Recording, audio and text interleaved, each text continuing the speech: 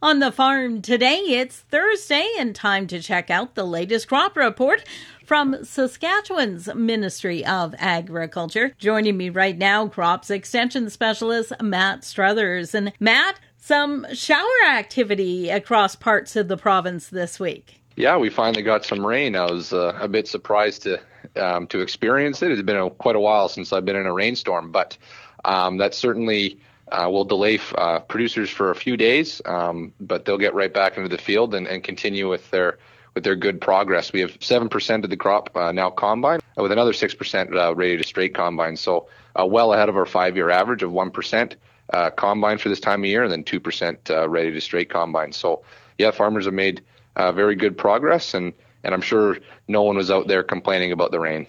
I'm sure they weren't. Everyone was pretty happy to see that.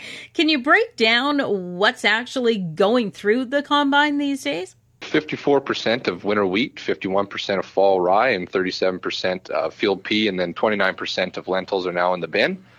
So that's quite normal. Usually, winter cereals, and then your pulses come off first. But there's quite a few fields of canola being swathed, and I'm sure being combined quite quickly. And then harvest is most advanced in the south and west central region. 12% of the crop in the southwest is combined. 8% of the crop in the east or southeast, is combined, and then 7% of the crop in the west central region is now combined. And then west central or the east central and north regions will catch up in probably about a week or so. They always start a little later.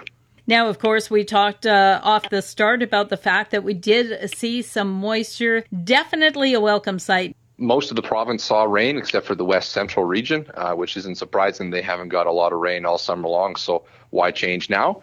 But some areas got up over an inch, and that'll certainly help. The biggest benefit will be to pasture and hayland.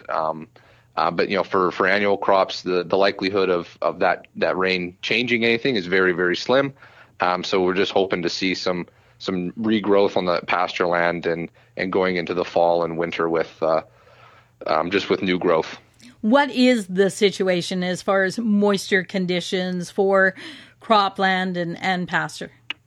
There was a slight increase this week to moisture conditions, just with the small amount of rain. People, I think, my reporters got a little excited, but it's good to see the optimism and the hope there. Cropland topsoil moisture is rated as 6% adequate, 32% short, and 62% very short. Hay and pasture land was rated as 5% adequate, 28% short, and 67% short. So those numbers improved slightly from last week.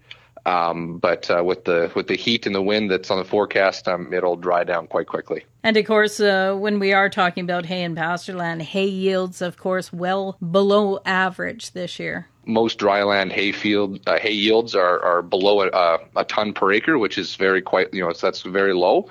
Except for green feed, it's coming in at about 1 ton per acre, so still very low.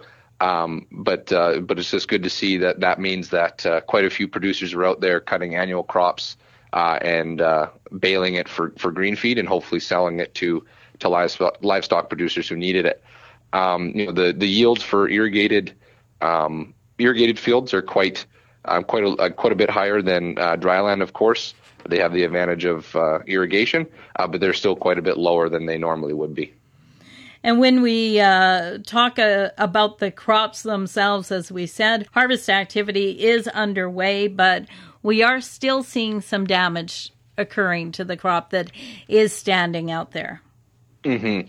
Yeah, there's some windstorms, of course, that came with that rain and laid some crops down, and lodged that crop, so it'll make it difficult for some producers to harvest. And of course, the drought stress is always there, the heat's always there, or that heat damage has been there, and it's caused the damage it's going to cause.